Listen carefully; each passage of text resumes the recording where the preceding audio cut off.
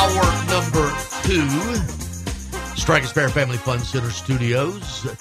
JB, the Titans are in Jacksonville Sunday at noon, and I'll let you introduce your friend, our guest from Jacksonville, or in Jacksonville, maybe not from there. No, she's from Jersey. No, okay. Well, okay. She'll come up here and kick your ass, too, if you get out of line. Mia O'Brien from... we don't need to ship anybody in. There's plenty of people right here that want to do that. Yeah. Right. Yeah. Mia O'Brien covers the Jaguars for 1010XL down in Duval. Mia, good morning. Thanks for being on the show. Good morning. I'm not sure I have the same punch as John Burton, but I have been hitting the Peloton shadow boxing classes hard. Does that count? That's what I'm talking about. I've been seeing you on social, getting your work in. I like it. Trying. A little cardio this morning, although I got to tell you guys, especially as we look ahead to Sunday's matchup, we've had an awful nor'easter. I'm not sure what the weather's been up in Nashville. Mm-hmm. It has been raining for the past, 6 days. We haven't seen the sun since Friday. Thankfully, the reports are that we will, in the forecast, see the sun by Saturday morning, and then obviously looking like perfect temperatures Sunday at the bank. But my goodness, it has been not ideal weather if you're looking to run outside or just enjoy 70-degree weather. Well, I can tell you here, it's about 70 degrees, not a cloud in the sky, a little bit of a breeze. So I don't know where this, I'm from the Northeast like you are. We've, both experienced some horrible winters, and this is a lot better than where we're from. I'll tell you that. I wish I was kidding. I feel like I'm in Ithaca or my old stomping grounds in Iowa again, where we went 20 straight days not seeing the sun. My boyfriend looked at me last night, and he's like, we haven't seen the sun since Friday. So a little wacky weather, but thankfully the hope is that it'll be out of the way by Sunday. Let's start here. Zay Jones, any update on his situation, and should we expect to see him on Sunday? Yeah, first and foremost, obviously, we will let the legal process play out. That's from the Jaguars. It's from Zay's camp. That's from my personal standpoint. Mm-hmm. But from what the police report has stated, from what we have been told, the incident occurred with the mother of his child during a custody swap on Monday. Apparently, again, this is according to the police report and the official report when he appeared in court Tuesday morning, he tried to snatch her necklace, or at least made a motion to grab at it. And when officers arrived, they saw some forms of what could be fingernails on her neck. And Florida legal rule states that if an officer is called for a domestic dispute, one of the two parties must be arrested. And so, unfortunately, given the uncertainty of that exact situation, it was Zay that had to bear the brunt of that. He is back in the facility. He was limited yesterday. I don't think he was even going to be able to play, as the Jags have been very cautious with bringing him back. He obviously had that bone bruise earlier in the season. Mm-hmm. They brought him back for the Buffalo game. He catches a touchdown, and then he promptly somehow re-aggravates either that injury or a different injury. It's in the same knee, but we have not been told exactly what it is. And so they've been extremely cautious anyways. So he probably wasn't going to play anyways this week. He still could because he is practicing. He's in the building. And Doug Peterson said yesterday, until they hear otherwise from the league, all they know is that he has a court date on December 6th. But other than that, he is free to continue arriving to work and playing for the Jaguars. Mia, the last game notwithstanding, Jacksonville looks like it's picked to win the division. A lot of people picking them to go deep in the playoffs. Is there an angst or a little bit of an anxiety about this or surrounding this team because, well, the expectation levels have increased, obviously, as Trevor Lawrence progressed and the talent base has improved dramatically the last couple of years. How does that fan base feel? Because, they want it to happen, and it may or may not happen for a team that is expected to happen too. Does that make sense? Totally. The fan base is concerned as all get out. I get texts every day from friends in a panic about the offense is not performing to the level we expected them to. The defense can't keep up the level that they were performing at the first 8 weeks of the season. It's all going to go to heck in a handbasket real quick. I can tell you from talking to the players in that locker room, from people in the front office, from the coaching staff, the reality is, and I hope I'm not out of line in saying this, it's the NFL. You're going to get your ass handed to you from time to time. Those blowouts happen. I talked to one player yesterday off the record, and he's like, don't you remember the Detroit game last year where we got blown out by 3 scores? And that was after that dramatic win against the Ravens where, wait for it, Zay Jones catches a 2-point conversion that Doug Peterson went for with 9 seconds left on the clock. And so, or 20 seconds left on the clock, whatever it was. And so the reality is that you can look at last week as a one-off, but Jaguar fans are petrified because it's not just that game, it's that they're 1-3 now at home. And the concern of why are they struggling at home but doing so well on the road? Why have they only scored outside of that Colts game 1 touchdown in their other 3 contests at Everbank Stadium? That's where I think fans are disgruntled, because for those who haven't traveled to away games, they're not seeing the offense that they were told that they would see. And even for those that have traveled, it's looked competent at times, but it hasn't looked like the greatest show on turf that was advertised during training camp. Mia O'Brien joins us from 1010XL in Jacksonville, covers the Jaguars. That's a flagship station for Jaguars football down in Duval. So, Mia, we talked about last week, them, Jags getting their asses handed to them by the 49ers. Do you think the organization came away from that game shell-shocked, or do you think they're going to be more locked in facing a Titans team where, they could basically end the Titans season with a win on Sunday, and, anytime you have a chance to do that against a division rival, you want to take advantage of it? Yeah, there's been a lot of speculation, just to take you in, inside the lines and I guess in between the weeds here. But Doug Peterson took 45 minutes to get to his post-game press conference on Sunday. It has been confirmed that was because he was meeting with owner Shad Khan. And so a lot of speculation of, was Shad reading him the riot act? I can tell you, I talked to several people yesterday. He was not reading him the riot act. If anything, Shad was marveling at, whether you want to note that it was a lot of Niner fans or a lot of Jag fans, how many people were in the stadium and, how unfortunate the loss was, but the fact that the fan base has rallied around this team on a 5-game win streak at the time, and then also wanted to introduce him to a bunch of investors. And so some people have speculated that was that conversation about Doug Peterson taking back play calling. I have been told that no decision like that has been made at this time. And so as far as the temperature in the building goes, they're looking at it as a one-off. There's no concern. They look at it as these division games are the ones they have to lock in on. And you saw them lock in against the Colts, and that was obviously no small task because they were coming off of having been in London for a week and a half, 2 wins, including a dramatic one over the Bills where they could have gotten too high given Buffalo's standing at the time and easily slipped up against Indianapolis. They did not. And so Doug Peterson has placed an emphasis on divisional games. And so many people in that building have said this week that the focus is obviously the next game, which is the Titans. But the reality is if you win against the Titans and you win at Houston the following week, you essentially could have the division wrapped up before Christmas. Wow. Not even before Christmas, before the calendar flips to December, which obviously as Titan fans know all too well, this division is kind of wacky and a lot of things can happen. But I think enough people in the building realize that there is some grounding after a 31-point loss last week, which, you guys can speak to this too. There was no way you looked at that San Francisco 49ers team and said they're going to lose 4 straight right. And they're going to be 5-4. Right. They just don't look like a 5-4 team. Murphy's Law was going to set in at some point. Mia, yeah, it's great. You led me to my next question because this division, right?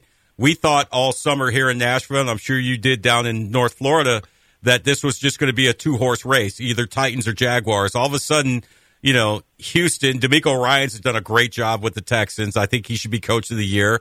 Obviously, C.J. Stroud is going to be the offensive rookie of the year. And the Colts, despite losing their young quarterback, have been super feisty too. This division, you're right, this division is wacky. I think you hit the nail right on the head. Yeah, absolutely. And trust me, I did not think C.J. Stroud would be the quarterback he is. Kudos to him. He is doing a lot of great stuff. I also think a lot of credit is due to Bobby Slowick, their offense coordinator, who, wait for it, not only is from the Kyle Shanahan tree, and DeMeco Ryans brought him with him from San Francisco, but you go back to that 2013 Washington Redskins coaching staff that featured Shanahan, Sean McVay, Matt LaFleur. Guess who else was on that staff? Bobby Slowick. And so that's why it really shouldn't have surprised us that they could get this thing going so quickly, because we knew how much the Texans had invested on their offensive line, who obviously I know are banged up at this time, but they've been able to patchwork it. I thought Tank Dell was great in the pre-draft process. I really liked him.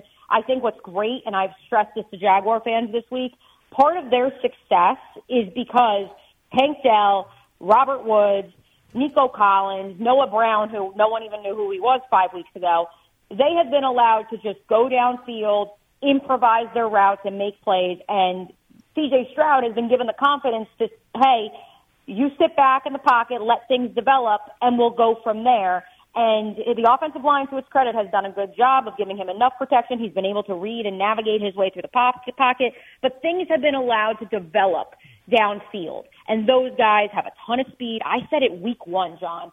Would you rather the Colts 3 wide receivers that they have in Downs, Pierce, and Pittman, or these 3 guys? I would take these 3 guys every day of the week, and I said that on the record September 10th. So in that regard, it's not a surprise to me. I think what's a surprise, and this has been the big sticking point in Jacksonville this week, the stat came out, the Jaguars ranked dead last in depth of routes run at 9.9 yards. They are the only team in the NFL that runs an average less than 10 yards per route for their entire offense, for their wide receivers.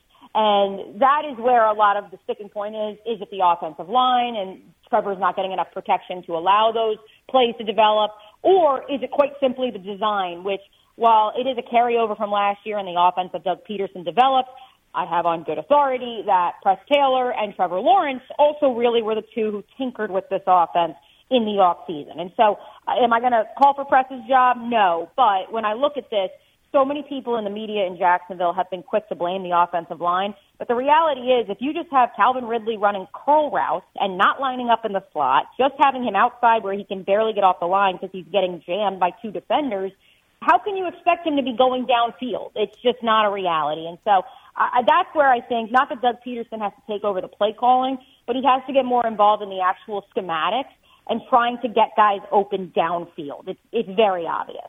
You know, when you think of the Jags, I think offense. Obviously, the weapons that they have, their tight end, obviously Lawrence, and you wonder Yeah, my guy, that. Evan Ingram, who suddenly learned how to catch footballs there, Mia. He was dropping balls left and right with my god-awful Giants. But when I look at the... go ahead. He wears the nighttime goggles now during pregame warm-ups. It made all the difference in the world. Who would have thought? There you go. But the defense, I think as far as Jacksonville is going to go, as far as the defense is going to take them, I think very underrated. Well, maybe not. I mean, you just look at the numbers in takeaways, third down conversions. They just don't give up points. And I think that side of the ball will determine how far Jacksonville goes. And now you got Josh Allen up against, an inexperienced left tackle potentially. So there you go. Yeah, absolutely. And actually, last week was the first time in about 5 weeks that we saw Josh Allen not lined solely up on the right tackle. He actually suffered a right shoulder injury week 3 against Houston. And kind of an underrated fact is that Trayvon Walker has predominantly been lining up on the left tackle, and he has really taken his game to the next level over the last 2-3 weeks. It doesn't necessarily show up in the stat department because it was 2 quarterback hits that probably should have been sacks, and the other one would have been a sack fumble if they hadn't ruled it intentional grounding on Brock Purdy last week. And so it's going to be curious to see, because are they going to continue to move those guys back and forth? Is one predominantly on the left, predominantly on the right? But certainly Josh Allen is in a prove-it contract year. He knows that he has stepped up his game. For me, the bigger question mark through the second half of the season is going to be the return of Devon Hamilton, who looked like the best player on the defense in training camp. No question about it. That interior push, he looked like an all-pro. Then, mysteriously, he goes on the non-football injury list, and we're told it's a non-football illness. It's revealed to us that he had a PICC line in. Again, we have not been told officially what he is, but for those of you who are familiar with medicine, John, especially knowing your background, knowing MMA, you probably could put 2 and 2 together for what we believe Devon Hamilton was dealing with and why he missed the first 8 weeks of the season. He's only had 12 snaps against the Steelers, 16 snaps against the Niners, so they are very much easing him back in. But when he gets full strength, that's not only going to free up Roy Robertson-Harris more so he can slide more to that 5-tech and maybe create some more pressure to help Josh Allen, but also I think you'll be able to see them bring maybe Trayvon Walker inside more, which they've only done on a handful of snaps. He did to much success against the Titans a couple of times in that matchup in Nashville last year. And so I think getting Devon fully healthy hopefully will unlock an even higher level of that pass rush. Mia O'Brien is our guest from 1010XL in Jacksonville, Florida. Mia, as we close out here, what have the Jaguar defensive players, have they said anything about Will Levis? Are they impressed with him? Or are they curious to know what it's going to be like going up against them. Any talk about the job that Will Levis has done since taking over as the starter down in Duval? Yeah, absolutely. Obviously, Josh Allen and him have the Kentucky connection, and so Josh has immense respect for him. I talked to Josh yesterday. I also talked to DeJuan Smoot, veteran defensive end, and he said, I said, what's the difference between Will Levis and previous Titans quarterback? And he kind of made a whoosh noise, and he goes, that boy gets the ball out quick. And he was like, and he has a cannon. And so obviously they're very well aware that this is not just another Titans quarterback. And if anything, they all have kind of like laughed about it, knowing he once upon a time was in the Jaguars locker room with some of them, that the last time this Jaguars defense faced the Titans, Josh Dobbs was the quarterback of Tennessee. Mm-hmm. And Josh Allen was so funny. And if your listeners are diehards and they want to go look at our 10XL YouTube channel, those two interviews, they can. Josh was so funny yesterday because he's like, I'm not knocking Josh Dobbs. I love Josh Dobbs. But it's crazy to think they had Josh Dobbs the last time we faced them. Now they have Will Levis. He's like, it's very crazy to think about. They all heap praise on Will Levis. And we'll be back in the Jags locker room at 4:00 today. And so I'll get a chance to catch up with some more of them. But definitely I got a chance to talk to those three primary pass rushers and Josh Allen, DeJuan Smoot, and Trayvon Walker. And they all have been very impressed with the rookie so far. By the way, Josh Dobbs, was it incomplete or a fumble? Oh, it was I think it was a fumble. However, after the Iowa Hawkeye ruling of is it a fair catch, is it not a fair catch on that punt, I have given up on trying to assess referees at this current juncture because I don't know what a catch is. I don't know what a fumble is. So, I mean, in my estimation, his arm never came all the way through, and so that's why I believe it was a fumble. But obviously, too, it got me another trip to Kansas City and a 27-0 come from behind win. So. Real quick. Obviously, we're going to assume the Jags win the division, Mia. What's a realistic expectation for them in the playoffs in your mind? If you had told me in September, I felt like they could make the AFC Championship game again. As Week 2 proved, they probably had this weird bugaboo with Kansas City. I don't know why, because they've hung with them. They have lost by one possession in their last two meetings to them, but the offense has struggled mightily. And so it's very strange, whatever it is. If you want to say it's the Andy Reid, Doug Peterson, who's your daddy situation, that's fine. But I can't really put a finger on why they haven't been able to get past Kansas City. If the offense continues at the trajectory they're at, there's a good chance they get bounced in the first round of the playoffs if they have to go against a team that is just a buzzsaw. It's unfortunate to say, given this is a team that scored 4 touchdowns in the second half last year to beat the mighty offense of the Los Angeles Chargers. But right now, it's very clear if there's any discontent in that locker room, it is on the part of Trevor Lawrence, his wide receivers, and Press Taylor. The three of them actually powwowed, Trevor, Christian Kirk, and Press, while we were in the locker room on Sunday after the game. Clearly, the three of them just trying to figure out why there was so much miscommunication at the line of scrimmage, in the middle of plays. And so if that offense can figure it out, they could make a run at the title game. If that offense is still averaging only 1 touchdown per game, there's a chance they win the division, yes, but then it could get a little dicey come postseason time. Mia, always great to talk with you. Thanks for the info. I'm not traveling on this trip. It'll be Steve Lehman, but I look forward to seeing you again soon. Thanks again. Absolutely, brother. Appreciate you guys. All right. Thank you, Mia. Mia O'Brien from 1010XL in Jacksonville. She knows what's going on with this football team. She's very plugged in.